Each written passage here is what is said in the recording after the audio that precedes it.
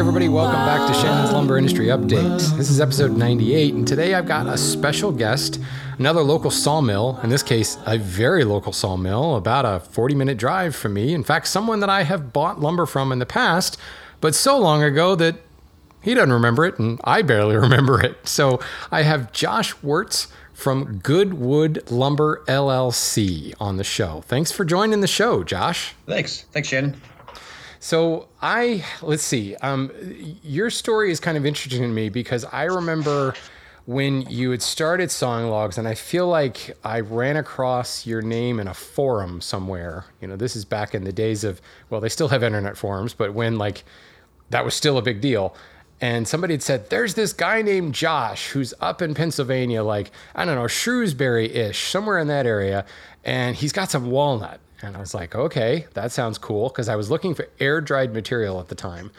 And that was how I first came across you. And it was like this random afternoon. I like went up and there was like, I don't know, it was like you had just sawn a walnut log. And at the time, I feel like you were just getting into it and maybe it wasn't like the full-time job. So tell me a little bit about the history of Good Woods Lumber. Like, how did it start? Because your website talks about like 30 years of woodworking and cabinet making that's turned into sawing. So obviously there was a life before sawing there. Absolutely, yeah. Yeah, so I grew up working for a family-owned business. My dad was a custom home builder. I worked for him from the time I was a little kid on, and then I started doing a lot of the building work, I don't know, probably right out of high school, my early 20s. Started doing that. I got pretty good at it, so I decided to open up a small cabinet shop. I ran that for, I don't know, probably 12, 14 years. And then I was living in Maryland at the time, so we decided to buy a piece of property up here in Shrewsbury. It's been about 8 years now. Excuse me. So we bought a piece of property, and I cleared the lot, and I hired a sawyer to come out and cut, all the chestnut oak logs and maple logs I had on the property into lumber. And being a wood guy and in a cabinet shop for all those years, I was hooked right away.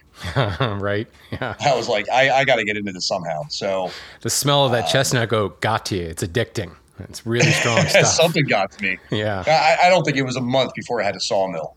Oh, wow. And then we bought a manual. It was an LT15 wide with the power feed on it. That was the first mill we had.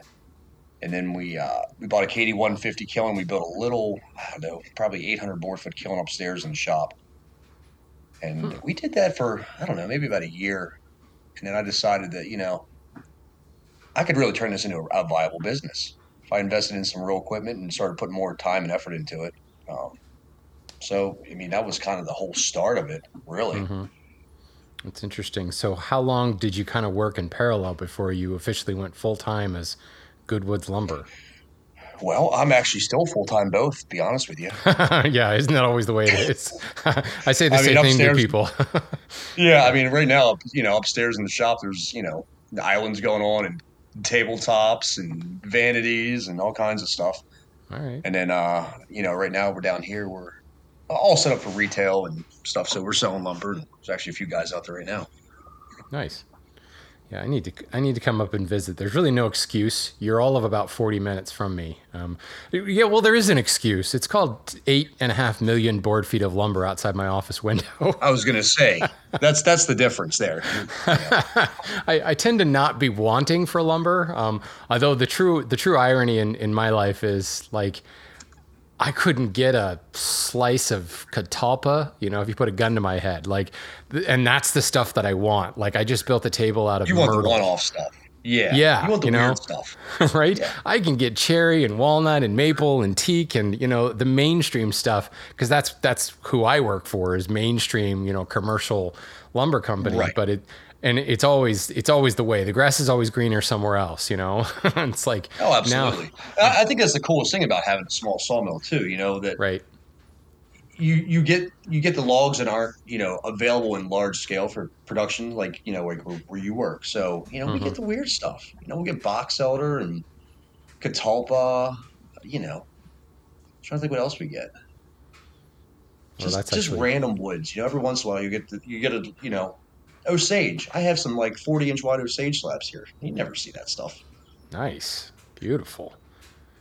Wow. I'm not sure that I could do anything with a 40-inch wide slab of Osage. It's almost too much color, right? They're too big. Right. They're obviously too big. I mean, I could cut that into stuff, but still, it's like Osage is it's like an accent lumber. Like you don't build a piece of furniture out of Osage or something. That would just be. I know. It'd be like going back to the '80s with like day glow colors and things. I'm not sure. I mean, neon colors. Yeah, right. Reminds me of my ski jacket from the 1980s, like pink and fluorescent yellow. Yeah, right, exactly. And a headband, probably. You need a crane to move into your house as well. Yeah. I've got 3 pieces of Osage in my shop right now that I've pretty much been milking for about 8 years. Okay. One little piece gets sawn off for this, like I make like the boom arm for a marking gauge out of it one day. And then actually the planing stop, the adjustable height planing stop on my workbench is made out of Osage just because it's so unbelievably stiff. It's bow wood, right? Yep. So it's like the perfect thing to hang off the end of the bench and plane against. But yeah, I've got that piece sitting up there and like 2 other kind of smaller ones. And I'll just work my way through it slowly but surely. But a big old slab of Osage, I'm not sure what I would do with that. There's a customer somewhere, right? Surprisingly, I mean, they've been here for a while. There's only 2 left of the 10 that we got out of it. So they have. That's I awesome. haven't seen the end results of a bunch of them, but most of it's gone. So right on. So at the end of the day, that's what's important here. Well, and what's interesting is I am sitting next to my glass is resting on a coaster on top of a drop leaf walnut table. And I bought this wood from you because it was air dried. I specifically wanted some air dried material because I knew I was going to be doing it all by hand. So it was a 28-inch slab that I resawed and turned into a drop leaf table. It's actually part of my hand tool school semester 4 product offering. And it's just kind of a funny coincidence. I happen to be sitting next to this table right now. But that's pretty cool. This was probably like right after you got your mill. That's my memory, is that you had just got the mill and you had only sawn a couple of things. So I don't even think Good Woods was a name yet. It was still. It wasn't. We were running under the Wertz construction name for probably a year or 2 or 3. Okay. Yeah. Actually, might have been even longer than that. Right. So yeah, we really wanted to build inventory and stuff before we even opened to the public. I didn't want to jump the gun and have 6 boards laying around and guys come in and be like, okay, this is cool, but this is all you have. Right. Yeah. Where's the rest? You only get one chance at a first impression, right? Yeah. Exactly. Yes. Very true.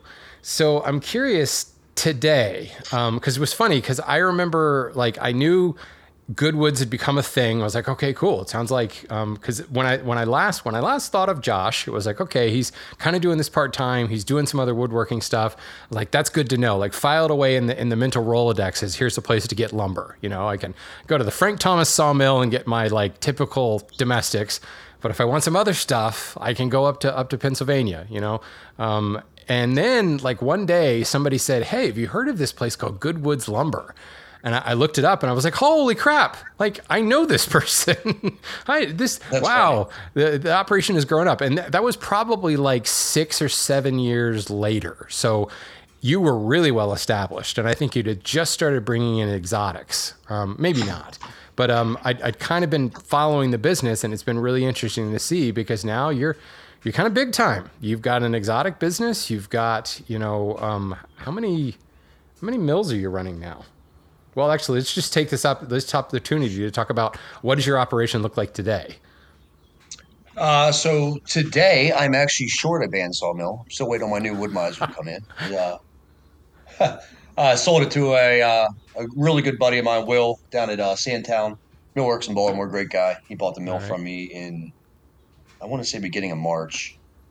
He waited for a long time, but yeah, I'm still 18 months out on my new super. So that's the way things go. We have at least a nice backlog of stuff for the kilns to keep everything operational in the meantime. But yeah, I mean, right now we're running. We'll be running an LT40 super wide. It's coming in. We have a Lucas mill, the dedicated slapper mill for all the big stuff. Right. 2 eye-dry standard kilns, big slab flattener in here. Obviously, the big battleship that just came in. Yeah, you guys have got to go to Josh's Instagram. Good Woods Lumber LLC is the ID. He posted this picture, and I mean, I love the patina on it. Like in one image, it's very, very green, and the other image, it's very, very gray. I don't know if there's a lighting issue there, but this is vintage machinery at its finest. This is what, a 30-inch planer? Yep, 30-inch top and bottom head. Nice. Yeah. Yeah. I have one of those.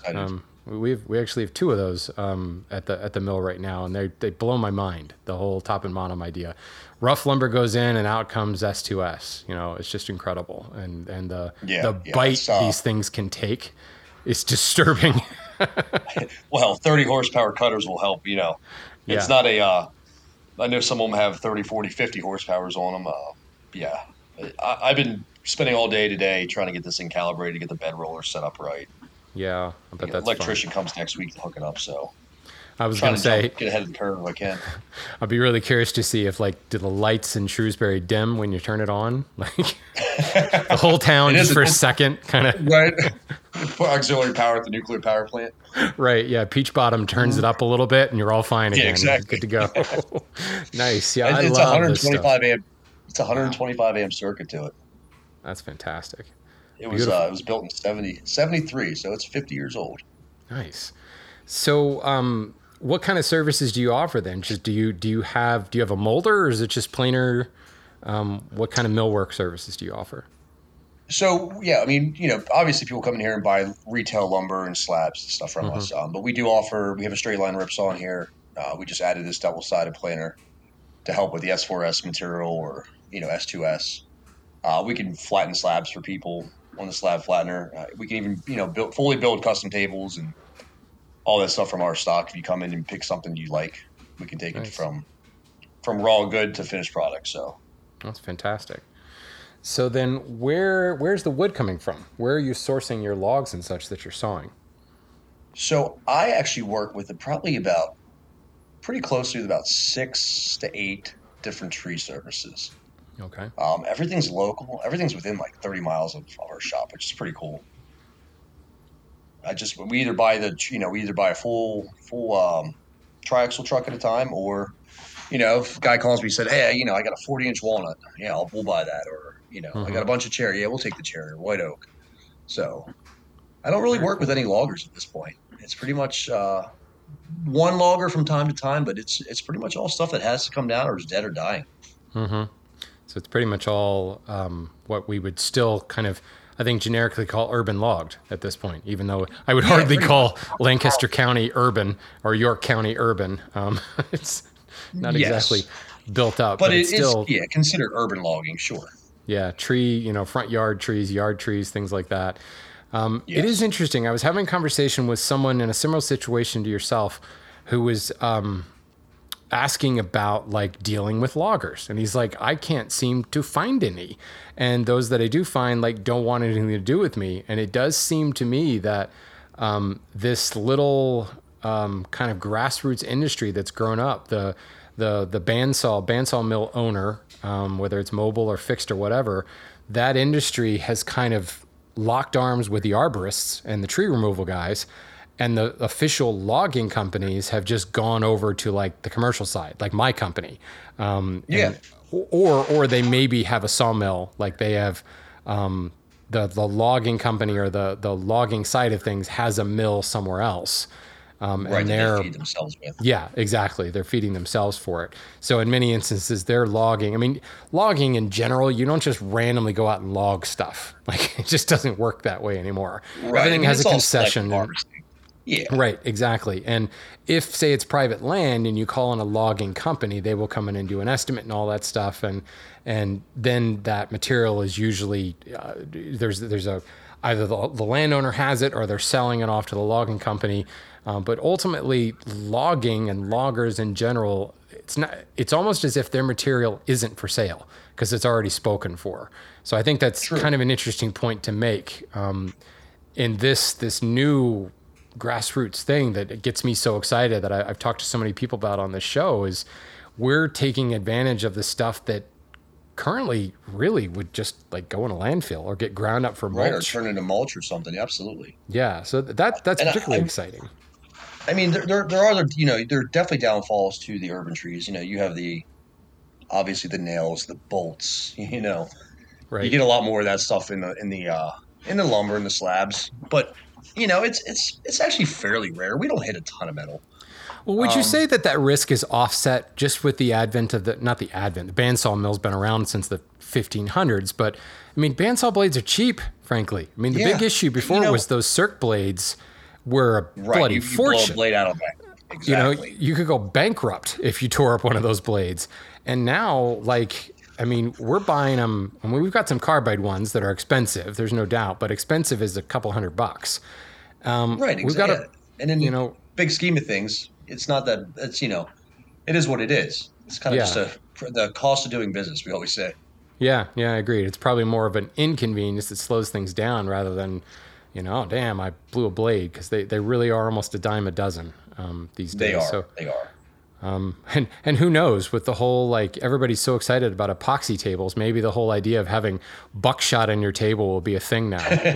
Half a chain, in your table. That's the new Yep. style, I suppose. I think the one that's the worst is the chainsaw blades can get a little pricey on the Lucas mills if you keep hitting like a lot of metal and stuff like that. But I Right, mean, when I first started, I wasn't buying logs. I was basically going out and finding free stuff, right. and I did that for about 2 months, and it was riddled with nails or rot. And I'm like, the only way to get good logs is to buy them from the arborists. Start creating relationships with guys so they know what you're looking for. You're top of their list when they make those calls. Hey, I got a big tree. You want it? Yeah, I'll take that maple or walnut or whatever it may be. Right. So, And I think that's a conversation that I've had with a lot of people. And, it kind of also, in a good way, like, I'm all about, like, the democratization of this thing. I love the fact that the Wood-Mizer, just the brand, has made this so accessible. I mean, Wood-Mizers are cheaper than a car. Just about anybody, and they offer financing, for God's sake. I mean, just about anybody right. can get into a Wood-Mizer these days. I mean, certainly there's very, very expensive ones, but there's also very affordable ones. And I'm all about that, the average woodworker being able to harvest and really curate from stump all the way to finished project. But I do think that there is, it's kind of nice, this kind of separation from the hobbyists to the professionals that we're seeing. You have to build those relationships with the tree guys. Like, Sure, absolutely. the little woodworker guy that's just doing it, like, you could maybe call a tree guy and maybe get some help there, but ultimately what they're looking for, what the tree people are looking for, is the long-standing relationship so that they know who they can call when they've got a log. Certainly it's a revenue stream for them, but the thing that I've heard is someone will reach out to a tree company and say, hey, I've got a mill, I'm looking for logs. And it'd be like, the first conversation is, this is fantastic, great, here's 3 logs. And then, like, the next 2 days later, they're like, we've got 3 more logs. And this little guy's like, whoa, I haven't even like fired up the mill I yet. hadn't even touched these ones yet. Yeah. I still have 3 logs here. I don't have a log yard. So then the tree guy is like, oh, okay, well, you're not somebody that can help me. And they go another direction. So then, Right. Exactly. maybe this woodworker calls them 6 months later and they're kind of like, well, yeah, but ultimately it's, they're looking for a long standing relationship, or they're looking for like a book of, like a Rolodex that they can, I'm dating myself using that word, I realize, but they're looking for that contact book. I say that because my domestic buyer actually has a Rolodex. He pulls it out of his Yep. briefcase and flips through it. It's very funny, but That's funny. I think that the more you can, like, build that relationship with these, I almost said loggers, tree companies, they start to know, like, what's valuable, because Oh, sure. it is interesting. It's about They don't honestly know treating. sometimes. No, they don't. I mean, I've met with a lot of guys, you know, who have no idea what a big walnut tree's worth or valued at, and and I'm always very fair, and I'm like, this is what based on Doyle scale, this is what stumpage price is going for right now, and Hmm. based on grade, and you know, I definitely look for defects and stuff. I'm not going to spend pay $4 a board foot for a walnut log that has nails and rot all through it, but um, yeah, I mean, I treat those guys fair, and they treat me fair, and they call me and they hold stuff for me now, which is great. We got a big job coming up. We'll set these walnuts aside. We'll bring them over in a week or so. Um, the one problem with dealing with so many guys is I tend to buy a lot of stuff just to keep the relationships going. Yeah, sure. Like guy has a walnut. I'm inundated with walnut right now. I have probably, I don't know, 50,000 board feet of walnut that needs cut. Wow. And I keep getting the calls. The guys are like, "Hey, I got a 36-inch walnut. You interested?" I'm like, "Yeah, I'll buy it from you." I guess it's a first world problem to have, but Yeah, sure. Well, um, here's an interesting kind of tangential question. Any idea why there's so many walnuts coming down? Are we seeing thousand canker issues, or why? Why all of a I'm sudden not is there so many sure. walnut logs? That's You know what? That's a good question, Shane. I don't know. that's It's concerning. funny how it phases. Yeah, It phases in, especially dealing with with the tree guys and the arborists. It'll be like, okay, so we're starting to get a little limited on walnut. I'll start thinking to myself, we need to go look for walnut. And all of a right, sudden, everybody will call me for walnut, and I'll get inundated with walnut for months, and then I won't see it again for 3 months, and right. then it'll be all maple or all ash, or it's I guess the universe is working in my favor that way. But Well, and I'm glad you said that because that's exactly what I was thinking. I feel like it was just yesterday we were saying like nobody has any walnut logs. It wasn't obviously, but I feel like I've had this conversation very recently that walnut was difficult to find, and now you're not the first person I've talked to who said I've got more walnut logs I don't know what to do with. So it's a little alarming when you start thinking like ecologically speaking, like why all oh, of a sure, sudden are a bunch of walnut logs because they're not coming down in like commercial concessions. Those spikes you see in the market. That's the one thing you can say about traditional logging is it's very kind of level. Like everybody right, knows what's coming down where, and they can even tell you exactly what tree will be available and when it's going in the kiln. And, that type of thing is very well planned out. And we count on that from a buying perspective. So this sure. Wild West thing that you can proudly be a part of right now It's is definitely a Wild little bit, West. yeah, a little bit more feast and famine. So when I start to hear, wow, we suddenly have a whole lot of walnut logs. Or unfortunately, what I've been hearing a lot lately is I got a whole bunch of ash logs because they're coming down. The cities are taking them down like they're running scared of the emerald ash borer. So they're taking the ash trees down as fast as they Oh, is that can. why? Are they worried about the spread? So Yeah, they're moving well, them along. there's a lot of misinformation, but also just kind of fear and paranoia. Like emerald ash borer was reported in one end of the city, so the city just like raises them. Like, okay, we're starting over. Right.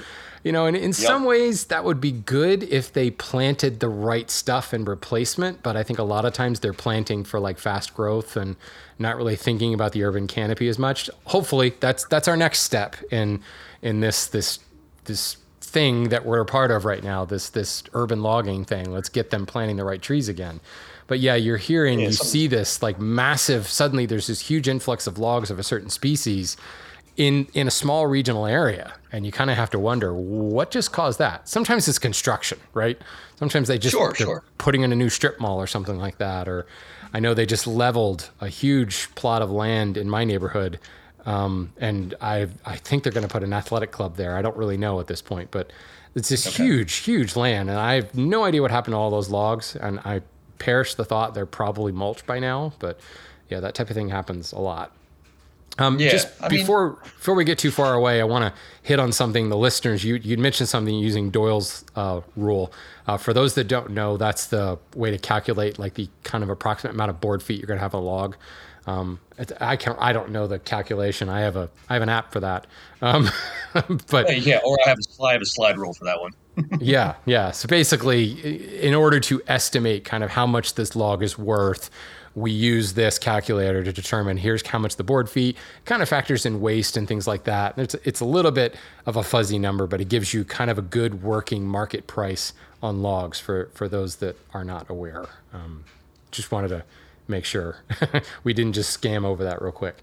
So Yeah. And actually, this it's always a little higher too.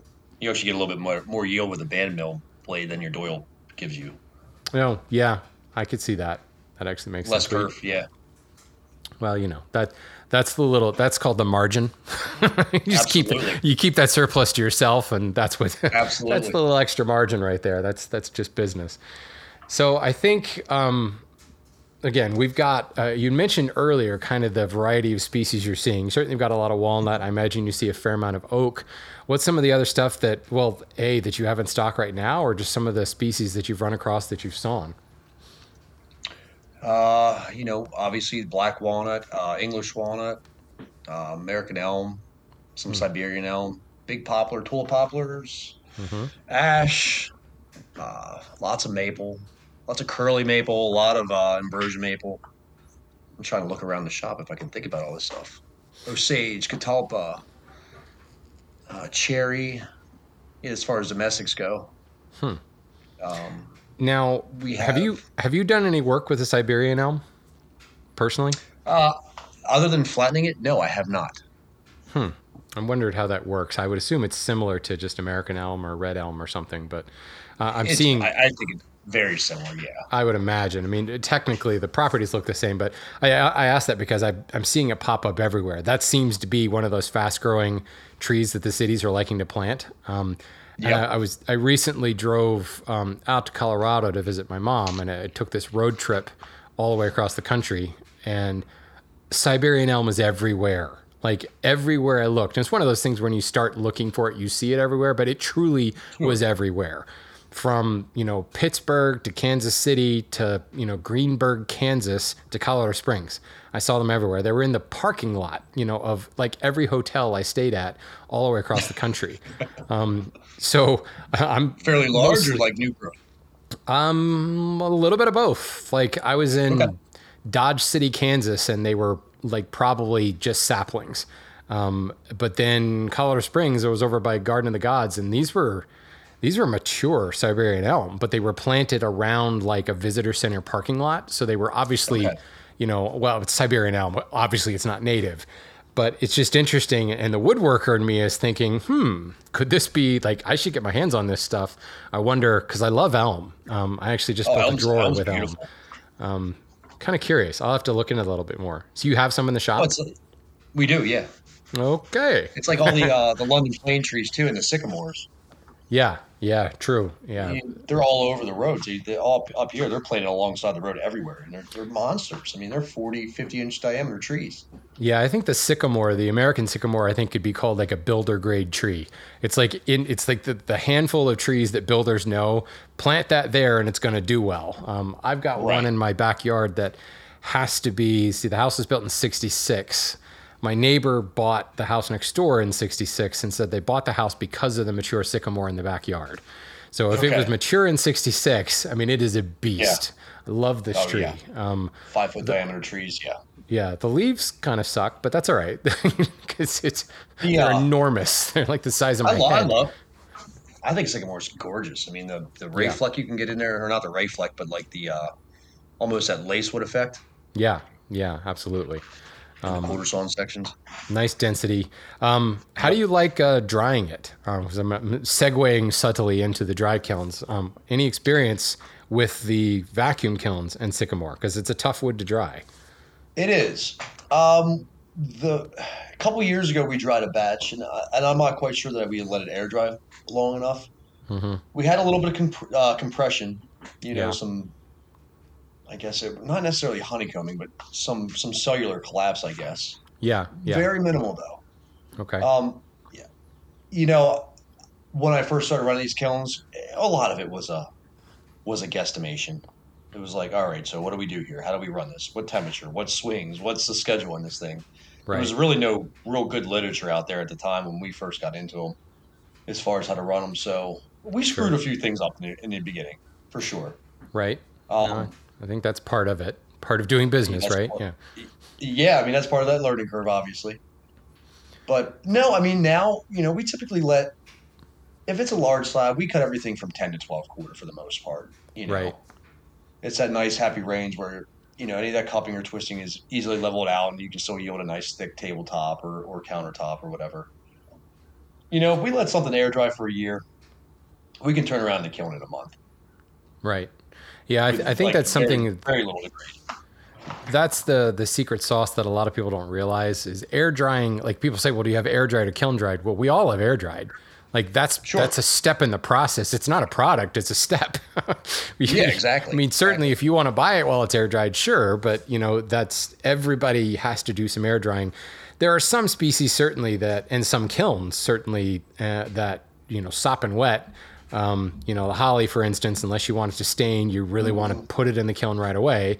Other large commercial entities can take, sop and wet logs and go straight into the kiln, and they actually rely upon that excess moisture to kind of balance out the dehumidification kiln. But in this instance, you said you have 2 iDries, right?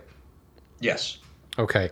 And they're what's the capacity? 2,500 board feet? 3,000? They're technically 2,000 board feet. Okay. That's close. The problem with slabs is you get a lot of dead space in there. Right. So glad you said that, because that's my first question. Yeah. So this is me. Forget about the show. I'm just interested right now. I live in a commercial dehumidification kiln world. I've got 9 now commercial dehumidification kilns, and loading them, like we have 3 guys that specialize in it. One of them has been doing it for 40 years. And like, don't ever challenge this guy to a game of Tetris, because he will kick your butt. Like, loading a dehumidification kiln is about Tetris. Like, you want no dead space. And if you have dead space, expect that the wood around that dead space adjacent to it will have problems. Like, just write that off. It's just not something that you want to have. It's too hard to control. Air is too good of an insulator. That's why we have double pane windows. And when you've got dead air, it causes real problems in keeping constant temperature. So if you are, I just looked at your kiln dried page on your website, and you actually have pricing in here for partial loads. So are you truly running a partial load, or are you filling every kiln and running it? We always fill the kilns. Okay. If you have, like, again, big dead airspace, you don't have proper air velocity between the stickered piles, the slabs, the lumber, whatever it may be. Okay. So yeah, I mean, if somebody brings me 500 board feet of 10-foot 8/4 material, we're going to infill with air dried stuff on top of it, and then now we'll are you baffle mixing? the end back. Will you mix species? Yeah. I mix species all the time. I have had 0 issues with mixing. Interesting. Okay, let me rephrase that, Shannon. Knock on wood, quick. Okay, so when we originally started, we would mix everything, right? And that was kind of the iDry claim to fame: mix species, just press start, all this. Mm-hmm. I typically am only mixing. Oaks are typically always dried as they're by themselves. Mm-hmm. Red oak, white oak, whatever it may be. They're a hard species to dry. They take an extended drain or extended drying time. A lot of chemical reaction going on too. That's the real issue with oak. A lot of tannic acids and stuff in there, tannic compounds. But I have dried a lot of white oak and walnut together. With great results. I kind of run them with the same long extended drain cycles, high humidity at first, and they've come out clean as can be. And walnut white oak are notorious for honeycombing. So yeah, right. But one wonders. I mean, just scientifically speaking, I mean, they are both. I mean, the juglinus, however the hell we pronounce that toxin that they say kills tomatoes. Which recently, I don't know that I think that's been disproven. By the way, I still wouldn't line your horse beds and your hamster bed with walnut shavings. But from what I understand, that alleliopathic nature of juglinus, whatever the heck that hormone is. Yeah, I can never remember it either. Yeah, not nearly as toxic as one thought in kind of the mixture in the parts per million. Like all of the tests around that have been like more concentrated versions in a lab, but in real world, it's like heavily dilute. Anyway, going off on a tangent here, it's still it's a reactive wood, very much like the oaks and white oak for that matter. So it's possible that they just kind of cancel each other out. Also, white oak being, yes, it's ring porous, but it's a pretty dense ring porous, and all that tylose and everything. I don't know. I feel that in a lot of ways they might be kind of similar. It's interesting. I mix it all the time, and those are the 2 species that I will mix. Again, oaks are usually separated. If we have a full load of white oak, we'll fill the kiln with just white oak. Mm-hmm. I do separate thicknesses always. I'll dry 4 and 5/4 together, typically 6 and 8. Right. 10 through 12. just because of the drying schedules on them. Yeah, no, that makes sense. Longer to dry. But you know, if Longer we and have a slower. shorter baffle, say we have 15 maple slabs or ash slabs that are going to kiln. You know, I try to keep the lengths pretty close. 9 to 10, 10 to 11 footers, and then we just put the foam board and baffle the backside of the kilns off, Okay. so we don't have the dead space. And so we're clear, we're talking pure vacuum kilns. This is not an RF kiln, correct? There's no radio frequency here. Yes, pure vacuum kilns. Okay. Yes. So the idea is with the lower air content, the boiling point drops as well. So you can go at a lower heat, correct? Correct. So what kind of heat are you running? Or is this a trade secret? You can tell me, but have to kill me. No. There's plenty of forums out there. You could get all the information you wanted. It depends. So like white oak, I actually first time I have ever tried it, I dried 4/4 quarter saw in white oak from dead green. I was like, I have to try it. I've had these kilns for years. I have to try it. Sure. So I ran, what did I do? I did like a 90-degree cycle on it. It took 18 days to get it fully dry. But I ran 90 and then finished out at 120 and then did a sterilization and what's that? Sterilization cycle at 165 for 2 days at the end. Okay. And it turned out beautiful, straight as can be. Very, very, very little stress in the wood. Interesting. 18 days. But typically, 18 days. Damn. That's awesome. Yeah. Wow. Yeah, no, I was, they say a week per inch, which is, white oak is definitely a harder species to dry. So, I ran it 18 days and it came out from 7 to 8% almost all through it. I checked a bunch of readings and it was flat. I mean, truly flat. White as can be as the day it came off the saw. Beautiful. So I might attempt to do more of that. Mm-hmm. Well, I mean, it is one of those species. I was saying sometimes we go, as green as sopping wet can be. That is one of the species that we will get in the kiln right away because it can handle that. But we're talking. And it's more controllable. I mean, air drying is very, very hard to control. Exactly. Yeah. I actually had a question on a couple shows ago about this, and it was like, should we have air dried a little bit longer? And it's like, air drying can be good because it's mild, right? But you also have no control over it. You're relying on Mother Nature to do it. So sometimes we'll load a kiln and just not turn it on, and just let it air dry in the kiln because at least then it's closed and we can control the fans, and we kind of sort of take Mother Nature out of the equation here and have some control over that slow period. And then we'll warm up the kiln over the course of several days. But, a white oak or red oak, dead green to fully dry and ready to sell is 6 to 8 weeks. I mean, again, dependent upon thickness, but typical, more common, not the heavy thickness stuff, but 18 days, that's impressive. That's really cool. So I was very happy with that load result because it was a big gamble. I was like, I'm either going to throw away 1,000 board feet of quarter saw in white oak, or I'm going to have 1,000 board feet of beautiful quarter saw in white oak. And what you're calling your sterilization cycle, what's the point of that? Basically kill any kind of bugs or critters inside. That's what I figured. 160 degrees, and you're holding it for a couple days there. Yeah. That's what I thought. So we just hit 165 on the sterilization. Okay. I'm trying to think of the name of when you bring moisture back into. We'll close off the drain schedules. So any moisture that's in there can conditioning cycle. It's basically a sterilization and conditioning cycle at the end of it too. So you're reversing the case hardening essentially. It's the last step. Correct. So which is very limited in those kilns anyway.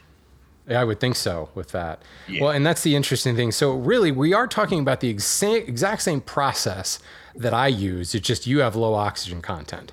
So explain to me the party line here. Like you read the propaganda from the iDry people or any of these vacuum kilns, they're always saying that the lower heat results in a more stable wood. Now I get the more kind of the different color, the little bit less bleached out. I get that from a lower heat.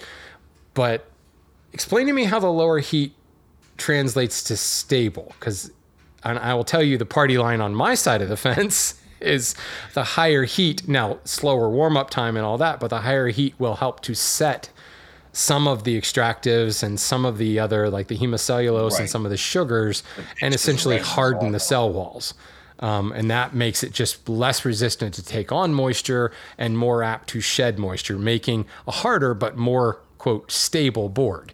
So don't get me wrong, I'm not debating this. I would just love to hear kind of your understanding of this. How does the lower heat yield a more stable board? I don't have a good answer for that, Shannon. All right, fair enough. I really don't.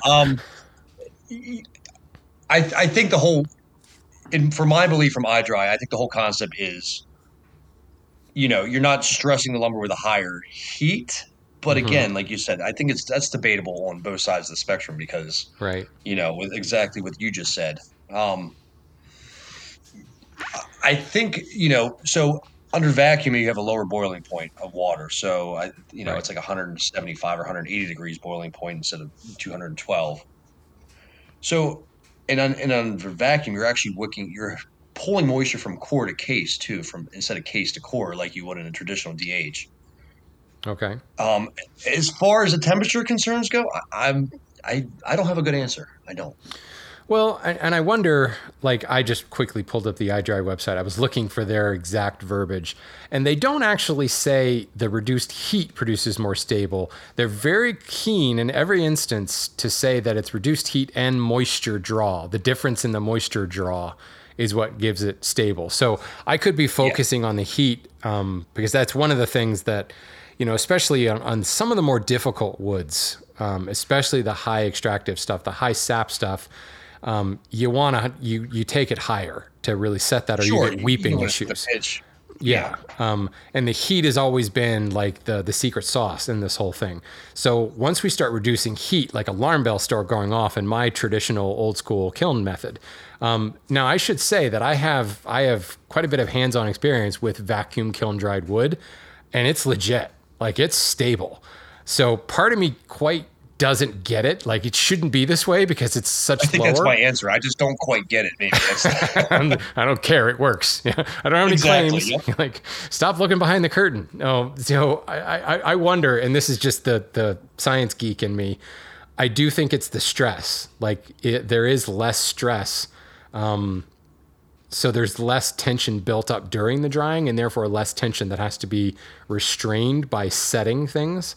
Sure. I think you're onto something too about how the draw happens core to case and case to core. And one of the big things about the iDryers too is you can actually set your drain schedules. So, a typical iDry, if you're running towards the end of a schedule, you'll hit like a 24-hour drain schedule. So all the moisture in the wood is only condensing inside and creating a humid bath for that wood to sit in, which, keeps that case, conditioned throughout the whole entire drying cycle. Right. While wicking moisture out of it. So a lot of times if we have something that's wetter, especially with like large 10, 12 quarter slabs, we'll run an extended drain cycle for, 48 hours. So the kiln will just continually build up moisture inside for 2 days. And then it'll drain for 15 minutes and then fire the vacuum back up and start that process all over again until we get down to below that FSP or, 20, 25% or so. And then we can start changing that drain schedule to say 36 hours, run that for 3, 4, 5 days to a week. And then until we get down to, typically around 15, 18%, I feel pretty comfortable with hammering it a little bit harder. Right. Yeah. Generally at that point, it's all heavily cell bound water and hemocellulose and hydroxide compounds and things like that. Exactly. So you got to put some BTUs into it to get get that excess water out of it. Yeah. But then you're also not really having to worry about honeycombing or cell collapse at that point, because what's holding that stuff up is now gone. If you were going to get cell collapse, you would have already had it at that point. So you can, heavy handed's a little bit, it's a good way to put it. That's interesting. Yeah, we'll do the same theory too, the same technique on. So, say I have something that's a thick slab that's been air drying for, 12, 14, 16 months. That thing's probably down to the core. It's probably 18% or so, roughly, give or take. Mm-hmm. But we'll fire the kiln up, and I'll run like 3 days. I'll fire it up. I'll put a low power setting on there, so it's a gradual increase. But, I'll set that temperature for 125 or 130 degrees. with an extended drain cycle. So all that moisture in there is almost reconditioning the case and Right. opening those cells back up to allow that core moisture to pull out. Because, if things get a little case hardened, it's harder to pull moisture out of them.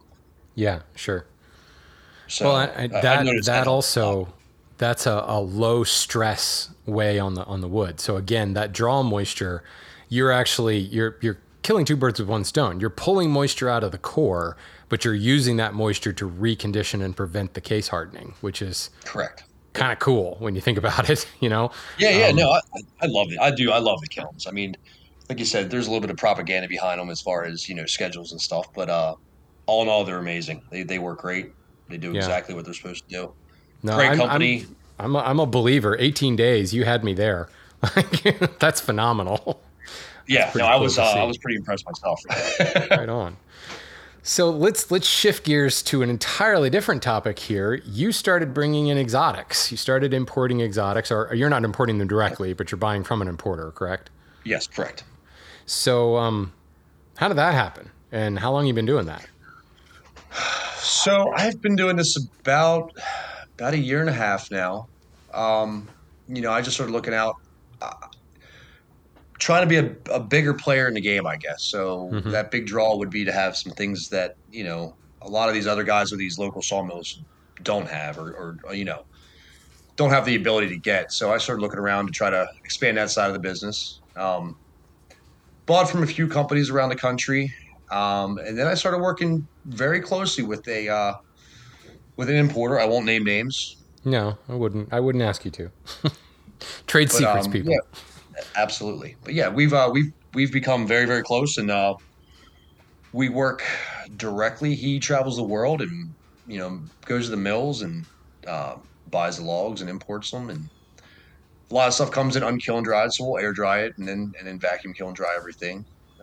But the cool part about what we're doing here with the exotic stuff is we're trying to introduce lesser known species of exotics into the mix. Okay. So a lot of these mills over there, they have an abundance of certain logs that were either logged or were taken down in lieu of, the cataloche or, the high value trees. So basically, we're buying a lot of these logs up and having them milled and importing them that way, and try to create a heavier market for those things, which in turn actually helps the mills and keeps those communities more sustainable over there as well. Right. So it's kind of like a little bit of a humanitarian effort at the same time, which is pretty cool. No, I agree. This is again kind of like this whole urban logging thing. I firmly believe, and I'm literally shooting my industry in the foot. Well, not literally, but you know what I mean. This, I think, is the future of the lumber trade. As more and more regulations come to bear, as frankly more companies are forced out of business because the level of regulation has gotten so hard. It's really hard to manage this stuff. This grassroots side of thing and our ability to turn to tertiary and quaternary exotic species. I'm looking at your shop right now. You've got Guancas, Hormigo. There's one. There's one probably people have never heard of. Grenadillo, yep. I would call that, well, it's still kind of a tertiary species. I mean, I personally have quite a bit of experience with it, but Ziricote is one of them that I think has gained a little bit, but 5 years ago, totally a tertiary species. I'd call it secondary. We have a ton of Ziricote right now. Really?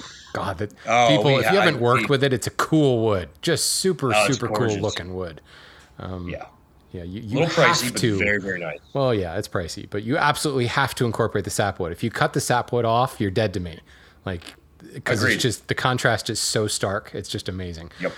But it is interesting because you're not the only one. You're the only one I know in Pennsylvania, frankly. Because not far from you is a certain company that does a lot of exotic hardwoods, and they saw a lot of exotic hardwoods, and it's mainstream exotics. But some of these other species that, as part of a concession, a healthy concession, you can't just go in and cut down, all the Paduke. You've got to cut all the stuff around it. Well, especially now because Paduke CITES listed, you definitely can't go cut down all the Paduke. Yeah. But the more common names, the African mahoganies and the Sapiles and the Utiles and those primary exotics, you have to cut down 3, 4, 5 times as many of these other species to get your yield of sapele. Otherwise, you end up you denude the forest of a certain species, but you also, just to do shelter wood and seed tree type silviculture, you have to cut down these other mature trees. Some of it also just, you have to cut them down as far as access, so that you're putting in logging roads and things like that. This wood does not just get burned, but normally it stays in country. Like the homes in Cameroon are built out of this species you've never heard of. Absolutely. And of course, there's this huge also reclaim market of these tertiary exotics, where same reason that we have reclaimed here, a building gets, falls down or something like that, or a barn falls down and they take the wood from it. The same thing happens in these other countries all over the world. And a lot of these species can be fresh log, but they also can be reclaimed, and you've never heard of them. But at the same time, you grab yourself a piece of machiche or, I'm looking at it right now on your site, hormigo, and most people would never be able to tell the difference between that and sapele or African mahogany. It's a red wood, it's a red exotic. Maybe. Yep. It could be very, Paduke, very dense. could be bloodwood, could be maybe some sapele-ish, something like that. And as far as the maker is concerned, it's hitting that color palette, it's hitting that look, and it doesn't really matter what it is. So here is, and the issue has always been in my world, we could bring in these other unheard of species, then we can't sell them because we're dealing with larger customers, manufacturers that have built their business around this species. They get how that species works. To change it is going to throw a monkey wrench in their entire operation. They don't want to chance it. So they're going to stick to the number of people that dug their heels in mahogany in 2008 when it was CITES listed. And we told them, look, guys, you're going to have to start buying an African variant. No, right, we can't do it. We can't do it. And today they're all on sapele. Every single one of them is on sapele or maybe Udali, because, although the genuine forestry is actually getting quite better, don't tell anyone, but CITES worked. Here we are 12 years later, and things are starting to look better in that particular species. So everybody else has moved over to sapele. Well, if I were to go to them and say, okay, now you've got to take this other species, and they'll say, well, why bother? There's more sapele than ever. And it's a really well-managed forestry. Nope, we're going to stick with sapele. Absolutely not. We're not going to change. Not going to change at all. But it definitely complicates things. Yeah, Yes. No, there's no doubt. But when you are, on one hand, you're dealing with a slightly smaller market, you're dealing with more of an end user, more of a hobbyist. But then you also have the ability to deal with the people that the design trends are going towards unique. The rustic thing is a big deal, but also being able to tell a story with the wood and say that this was, reclaimed from this building here, or like you said, the humanitarian side of this story. We're actually teaching, this is going to sound so ethnocentric and it's not what it's meant to sound like, but we're teaching some of these countries how to run proper silviculture because they don't know. They're surrounded by this glorious forest, but they don't know how to run a kiln. They don't know how to run a sawmill.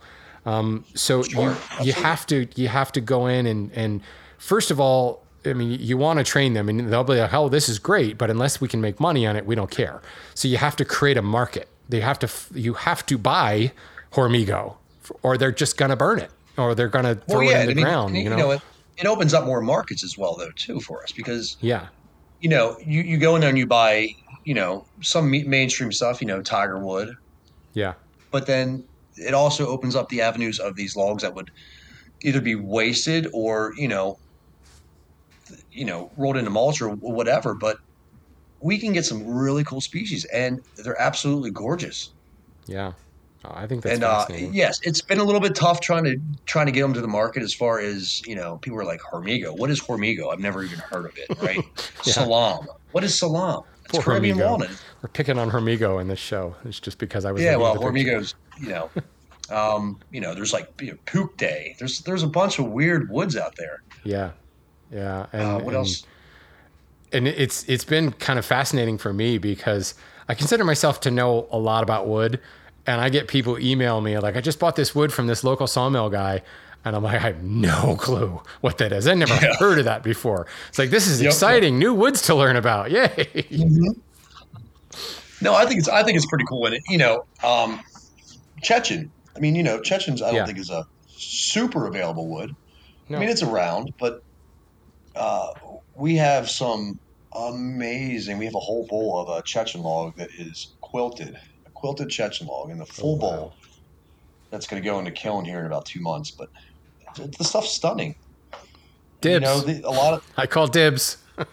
It's probably a 400 or 500 board foot log. It's a nice size log. So nice. Yeah, It's beautiful. Unfortunately, it's all cut 4/4 because they're running a small mill, and they had to split it in half. But it's all book mashed and still bowled up. But right.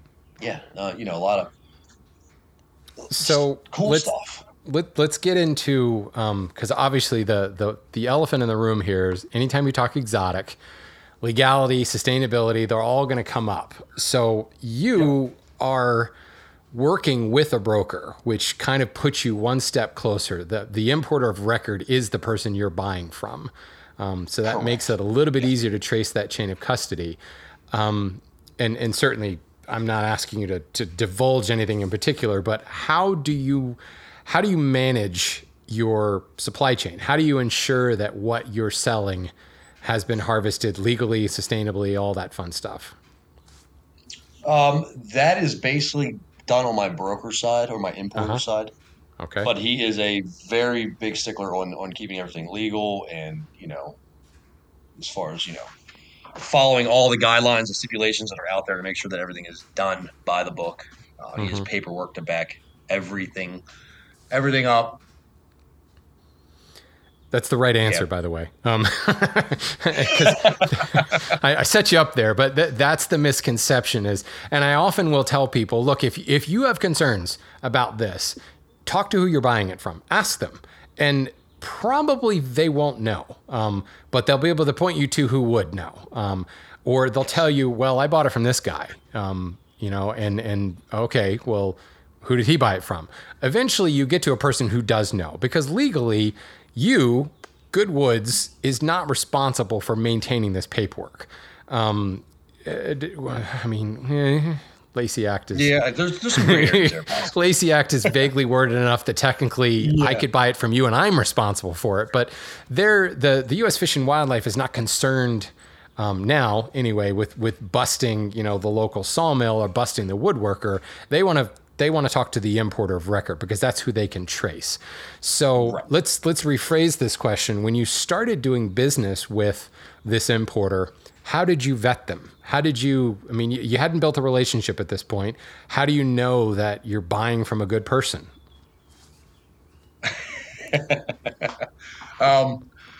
I liked him and I liked his character. I went out on a whim. No, I get that. You got to do that. I guess I was very excited to get the imports in that maybe I didn't. Could have maybe done a little bit more homework on him, but no, he's turned out to be a great stand-up guy and very reliable, dependable. We work very closely together for about 1.5 years now, so I trust him implicitly. And here again, he keeps very good records. This is one of those things where you have to go with that gut. That's. People, we know who's trying to sell watches out of the back of a car, Sure. There's a certain shadiness there. But today, if, say, you brought in, let's pick a CITES species, Cocobolo.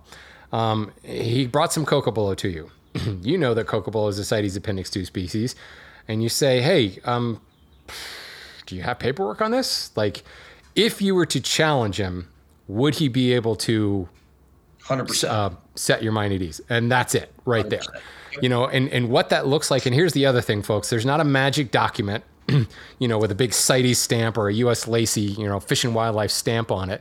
There's not one document. There's not 10 documents. There is a chain of documents and emails and conversations and visits to log yards, visits to concessions, third-party auditors that actually have stamped. Okay, so there is a stamp somewhere along the way. There is a massive amount of paperwork that goes into this. So the answer to this question, and thank you, Josh, for being a guinea pig here, is no problem. You do kind of have to start with your gut, but then you just have to start asking questions.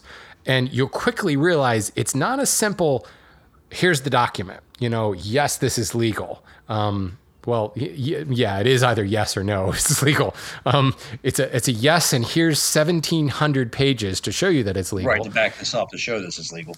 Right, because legal and illegal is not like, there's not a switch that you flip and it suddenly becomes illegal, because the vague nature of the laws that make it legal or illegal mean that there's so many ifs and buts and things that need to happen in order for you to say, this isn't legal. I can't necessarily say it's illegal, but I have my suspicions.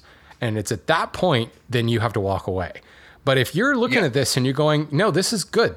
I feel good about this. I feel legit. He's showing me this correspondence here. That technically, under the law, under the U.S. Lacey Act, and I'm quoting U.S. Lacey at this point, you have done, quote, due diligence. End quote. That's exactly what it says. So I'm using you as a guinea pig here, Josh, to show that some of it is a gut feeling. Some of it is you got to build that relationship. You got to do business with him. You got to take that leap. Maybe you don't go all in and buy 3 containers, but you start small. You see what the quality looks like. You see, because there's also forgetting about legality. And ecological issues, there's quality of work. What does the grade look like? But here's the other thing. Importing logs is very, very hard to do. In most instances, it is illegal to import a log. The logs must be sawn. Yeah. There are some instances, and there is a mill not far from you that can do it. And there are ways to do it. It's very expensive. It's very time consuming. It requires an in-person visit in order to do it. So you're buying a quality here. How was this board sawn? What kind of transformation of work has happened? Because back to what I was saying earlier about some of these third world countries, they've never run a sawmill before. They haven't a clue how to saw for yield, or they don't understand the market, so they're not really knowing what they're sawing. Sometimes they've done some air drying. Did they stack and sticker it? Did they vertically dry it? What the hell do they do to it?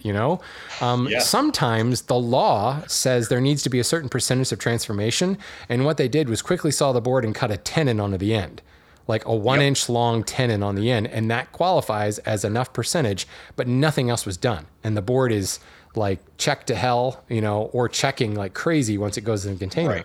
So you have to take that leap of faith, buy that initial, whatever it is, 100 board feet, 500 board feet, 5,000 board feet, and assess like, what is the sawmill doing? And do I even want to buy from the sawmill from a quality perspective?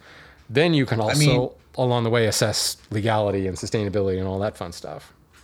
Let's be honest, Shannon. Everything that, especially in this whole urban logging and even bringing in exotics. Again, it's all, you got to go with your gut, but it's all crapshoot. Yes. It's all gamble. Everything that you do is a gamble. It's, no risk, no reward. So sometimes you just have to take those risks and, right. Sight unseen and hope for the best. That's so refreshing to hear. Because again, this is why this entire conversation, like, it can be spun any way you want. If you want to fall on an environmental side and say that all logging is evil, it's so easy to spin it that way. And then I can just as easily spin it back the other way, pro-logging, because there's just so many variables in this. Ultimately, you need to have a solid feeling about who you're doing business with. You need to just keep everything. It's like the taxes, people. Keep every damn receipt and hang on to it for 20 years. They say 7 years and you're good. Don't believe them. Hang on to your receipts file away in your basement somewhere. Yeah. Well, let's wrap this up and say, first of all, fascinating conversation. Anytime I get a chance to geek out about drying kilns and CITES, I'm happy. But you can come check these things out anytime you want. I'll give you an even better rundown on them. I'm there, mainly because I brought up catalpa and you said catalpa. I actually want to build. I've got a design in mind, and I want an oak-ish looking wood, but not oak, and that's catalpa for me. So yep. So where do people find Good Woods Lumber LLC? How do we look you up, and how do they do business with you? You can look us up online, www.goodwoodslumber.com. Basically, it's a website.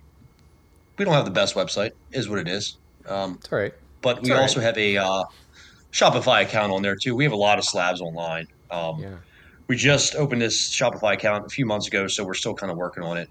There's 150 slabs, domestic stuff up there.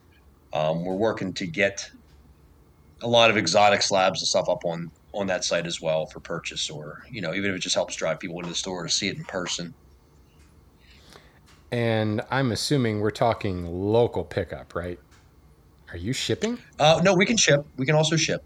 Really? Yeah, How does that work? And ship. I mean, Basically, I build assume a box and. I mean, I assume that just gets quoted after the fact, like you check out and then. It does, yes. Okay. Check out, or our numbers on there. You can contact us or email us. Based on size and weight is typically how it's done. So if the slab's shipping to Texas, we'll have to call the LTL company and get the quote on the weight and size, and then that'll be added to the backside of the order. If you have a customer, we do add a little bit on there for crating as well. Yeah, I would imagine so. If you have a customer that, say, they're looking at one of your slabs and they're thinking, okay, I'll pick up Norway maple slab. It's 12 quarter, 82 inches long, and it's wide, 30-ish, 20-ish inches wide. And they're thinking, okay, I want to build a side table, and I really only need 30-inch lengths. Will you cut it down? Will that help on shipping? Sure. If they would definitely, obviously, the slab would have to be paid for in advance before we chop anything up. Yeah, of course. No, but yeah, I can do whatever the customer needs. We're a small outfit. We're happy to. We don't have to play by corporate rules all the time. We can pretty much very nice do whatever's necessary. So the easy answer, folks, if you're looking through this website here and you're looking at the beautiful stuff, you do have a lot of walnut. Good Lord. And you're thinking, man, I want that, but I live in Texas. That doesn't mean anything. Give them a call. There's probably something they can do to help out. But honestly, you're kind of nicely centrally located. If anybody is completely unfamiliar with Pennsylvania, York County, Shrewsbury is not far over the border from Maryland. Probably, what would you say, about an hour from Baltimore, maybe? Not even 45 minutes. Yeah, maybe 30 minutes from Harrisburg, and maybe 40 minutes from Philadelphia. So nice and easy to get to. Beautiful countryside. Go to Longwood Gardens and look at some trees while you're up there. Sure, why not? Visit the Winchester Museum, look at some gorgeous furniture, and buy some wood while you're there. That's fantastic. And if you're not already following, go to Good Woods Lumber LLC on Instagram. You'll see some beautiful pictures here. Cool exotics, lots of sticked and stackered lumber that makes you want to drool, and battleship planer now. Very cool stuff. That's the rest of my day. You've got a retail facility, like an actual shop there. What are your hours? Yeah, we are open Tuesday through Friday from 8 to 5. Sorry, we close at 4:30 on Fridays. And then Saturday from 8 to 2. Very nice. Hear that, folks? He's open on Saturday. That's a rarity in the lumber business. I hear that all the time. Yeah, how am I supposed to buy this? I got to take off work to come buy it. Sorry. With a retail business, we quickly learned that you have to have a Saturday hour. Yeah, I agree with that. Yeah. That's awesome. Well, Josh, this has been fantastic. This is, again, this is like merely a personal recording for me, because it's like, why have I been up here to visit? There's some stuff. We need to talk. There's some species that I'm going to be buying from you very shortly here. So, so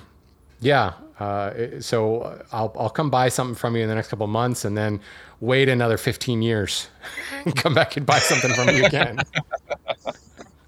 Hopefully it's not that long. Yeah, but I understand from where you work, you have access to some beautiful lumber. I gotta have those unusual things for the tabletop or for the drawer fronts. I can build the case sides out of boring old commercially available stuff. We got a ton of stuff in. It's called denye. It's out of Africa. Denye. It is stunning. It'll be the Ipe substitute, but it is beautiful lumber. There's about 30,000 board feet of it too. So. How do you spell that? Denya. Y-A or Y-E? It's okay. It sounds like it'd be Denya, but it's denye. I wonder if it has an alternative name. Okay, I'm seeing it now. Interesting. I'll have to look into that. Cool. Thank you. Yeah. I may know this, I may not. This is one of those fun things about exotics, is it goes by 17 different names, depending on whether you're talking to somebody, in Cameroon, or you're talking to somebody in Brazil or whatever. It's totally different. Well, those are totally different. I have learned a lot in the past year and a half, trust me. Yeah. Cool stuff. Well, anyway, thanks so much. I really appreciate it. And, it's always just fun to kind of highlight another mill and understand what you're doing. And sounds like, you've come such a long way, and really just grown this into an incredible business. So congratulations on all that, and good luck in the future. Yeah, thanks, Shannon. I appreciate that. We've definitely worked hard for it. So yeah,